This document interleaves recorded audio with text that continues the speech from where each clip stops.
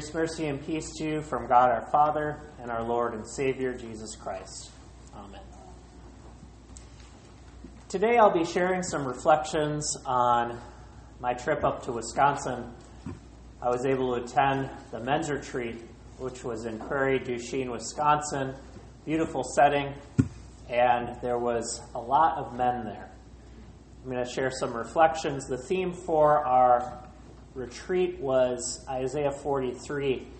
But now thus says the Lord, He who formed you, He who created you, O Jacob, He who formed you, O Israel, fear not, for I have redeemed you. I have called you by name. You are mine. Does God take risks? Not all risks are foolish. Some are. It would have been foolish for Jesus to go along with the devil's risks when he asked him to jump off the temple so that the angels would come and sweep him up and rescue him. That would have been a foolish risk because it would have been tempting the Lord our God.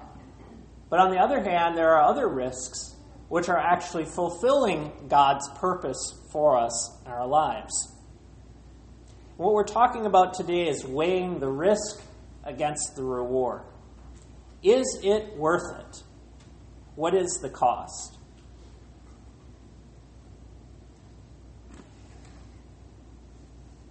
There is a story of Pete Carroll, the football coach for the Seattle Seahawks, when he went to Super Bowl 49, having to take a risk. They were on the 1-yard line. And there was less than a minute left. If they put it in the end zone, they're virtually guaranteed to win. And if not, they lose.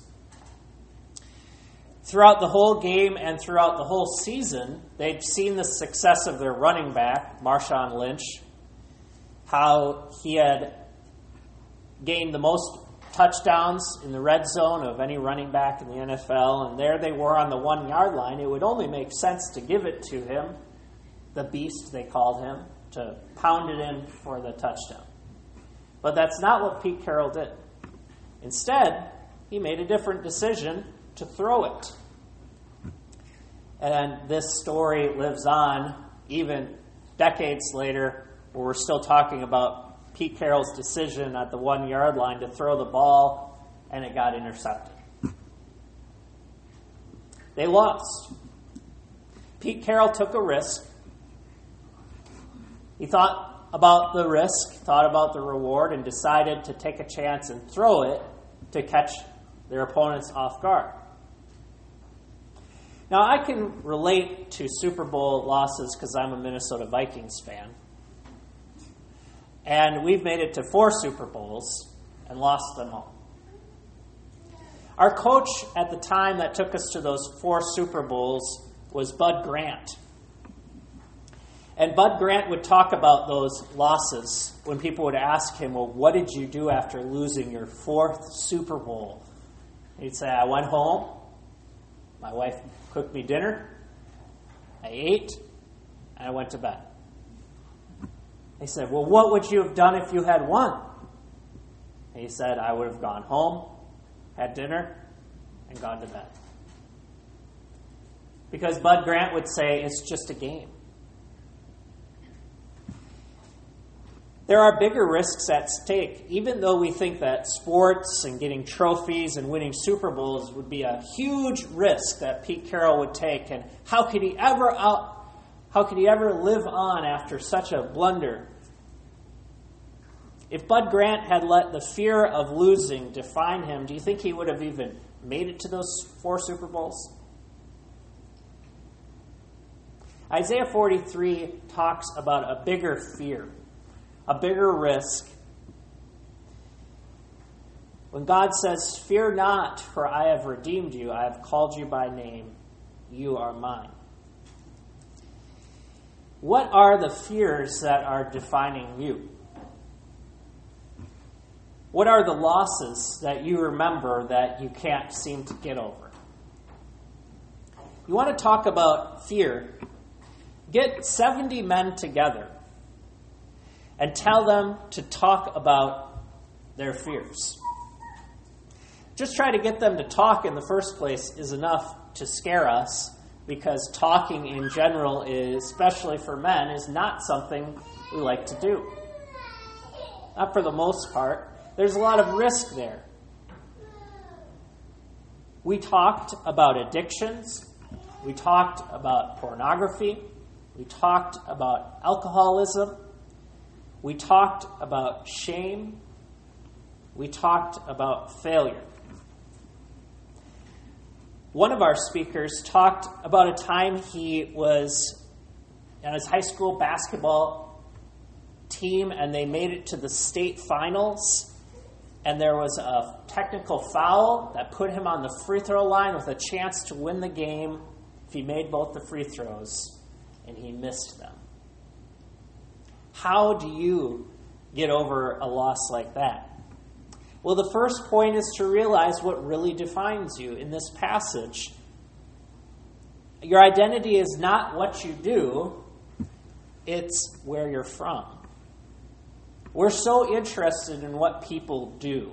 When we meet somebody for the first time, the first common question we ask them is, what do you do? And maybe later on we get to, where are you from? Well, in the Bible, it's more about where you're from. Not just geographically, but who your family is. What your genealogy is. How many genealogies are there in the Bible? And now God says, fear not, I have redeemed you. I have called you by name. You are mine. That you are not defined by failures and successes. You are not defined by shame. But you are defined by redemption. By belonging to God's family. Now think of the risk that God is taking in saying this. Does God take risks? Yes. First of all, he created you. That was a risk. To create Adam and Eve and put them in charge of this world, God knew the risk he was taking. He knew he was giving them the responsibility to make the right choice. And they did. Big risk. Then, he preserves them. Despite their failure, he forgives them and he preserves the world. He keeps it, bringing his goodness and his hope and his promises continually to generations after generations. And what happens? They rebel again. And he has to send a flood to cleanse the world. But God keeps on taking risks. In Egypt, in the Exodus, in the wilderness, and the journey to the promised land, he keeps on taking risks throughout the Old Testament. And the greatest risk comes when Jesus arrives. Jesus tells a parable to describe this risk. It's the parable of the vineyard in Matthew chapter 21. Where there's an owner of a vineyard who entrusts the vineyard to tenant farmers, stewards of his vineyard. He says to them, take care of my vineyard while I'm away. He prepares the vineyard so it's bound to bring forth fruit. And then he goes away on a trip. When the time comes for the harvest, he sends his servants, one after the other, to see what fruit they can bring back. He sends his servants, he sends another, and they treat them shamefully, they beat them, and they kill them. So then he says, I will send my son. Surely they will respect my son. He sends his son to collect the harvest, and they say, this is the heir. This is the one. If we kill him, the vineyard will be ours. Well, this is foolish thinking. But God was willing to take that risk to send his own son into our world, knowing that the world would treat him shamefully. Why does God keep taking risks? It's because he knows the reward. Hebrews 12 says that for the joy that was set before Jesus, he endured the cross and the shame so that he could sit down at the right hand of God. Because of the joy that was set before him, he knew the reward. And the reward would be that not all would reject him. The reward would be knowing that you are here today in church, and you are not defined even by your sins against Jesus himself. He redeems you because he knows it's all worth it. And that's the nature of the gospel, to bring you into a risky business with God. The business of faith, the business of trusting. Because faith is a huge risk. When Jesus talks to the man in Mark chapter 10 about inheriting eternal life, the man is imagining what needs to be done so he can get that inheritance. And Jesus has to remind him, there is only one goodness in this world, and it's God himself. One thing he still lacks. He tells him to go and sell all that he has and give it to the poor, and he will have treasure in heaven. There's a risk there. It's not just about what this man can do, but what this man can give up. The risk of giving up what he's clinging to in his greed, his own possessions. One thing he still lacked. And the man went away sorrowful. It's easier for a camel to go through the eye of a needle than for us to really trust God with all of our heart. But God takes the risk. He calls you to discipleship. And there's a great cost. It's scary. It's scary to let go of these false notions of who we are and what defines us. It's scary to let go of the ideas that our possessions or our looks or our accomplishments are what make us valuable. It's scary to be honest, to be vulnerable, to repent, to be held accountable. At our men's retreat, we talked about this. The number one takeaway for me was not how to overcome addictions, but how to make friendships. Because in each one of these situations, the thing we kept coming back to was having friends you can trust in, friends you can confide in.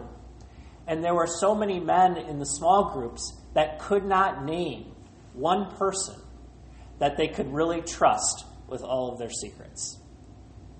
That was the challenge when they left the retreat, was can you find that one other man who you can trust with your secrets, your sins, your fears? Because it wasn't about a fight against addiction. It was about hope that we find in our fellowship with God and with each other. And so Jesus says that he who has left behind brothers and sisters and houses and family for my sake, for the friendship of the gospel, will receive a treasure far better. That on the other side of that moment of fear where we confess the sins that we have really committed, where we talk about the fears that are holding us back, on the other side of that is a whole nother world of wonder that we just haven't seen yet. And that's why Isaiah has to say it this way. When you pass through the waters, I will be with you, and through the rivers, they shall not overwhelm you. When you walk through the fire, you shall not be burned, and the flame shall not consume you. For I am the Lord your God, the Holy One of Israel, your Savior. God is taking us back to the risk he took when he brought the children of Israel out of Egypt. And he brought them through the waters. When they were trapped between the Egyptians on one side and the drowning in the water on the other side, it would seem there was no way out. But God said, stand fast, and you will see the salvation of the Lord. So when they finally got to the promised land, how could they have forgotten that? when they saw the size of the peoples ahead of them, how could they forget the size of God? God is bigger than we could ever imagine. And one of the speakers at our conference was reminded of a chapel by Professor Keeney, which said, "Don't make God too small." Caleb and Joshua were the ones who show us how big God is. Caleb was the one who said, "We should go now." He was ready to go right away despite all the warnings that the other people gave. When you trust God in the sea, in the fire, in the trial, He's never going to let you down. And the rewards are immeasurable. Bearing the cross, bearing the pain, repenting, trusting. The rewards of all of this far outweigh the trouble that we're worried about. Let God be God. Don't put Him in a box. Fear not. He has redeemed you. He has called you by name. You are His. Amen.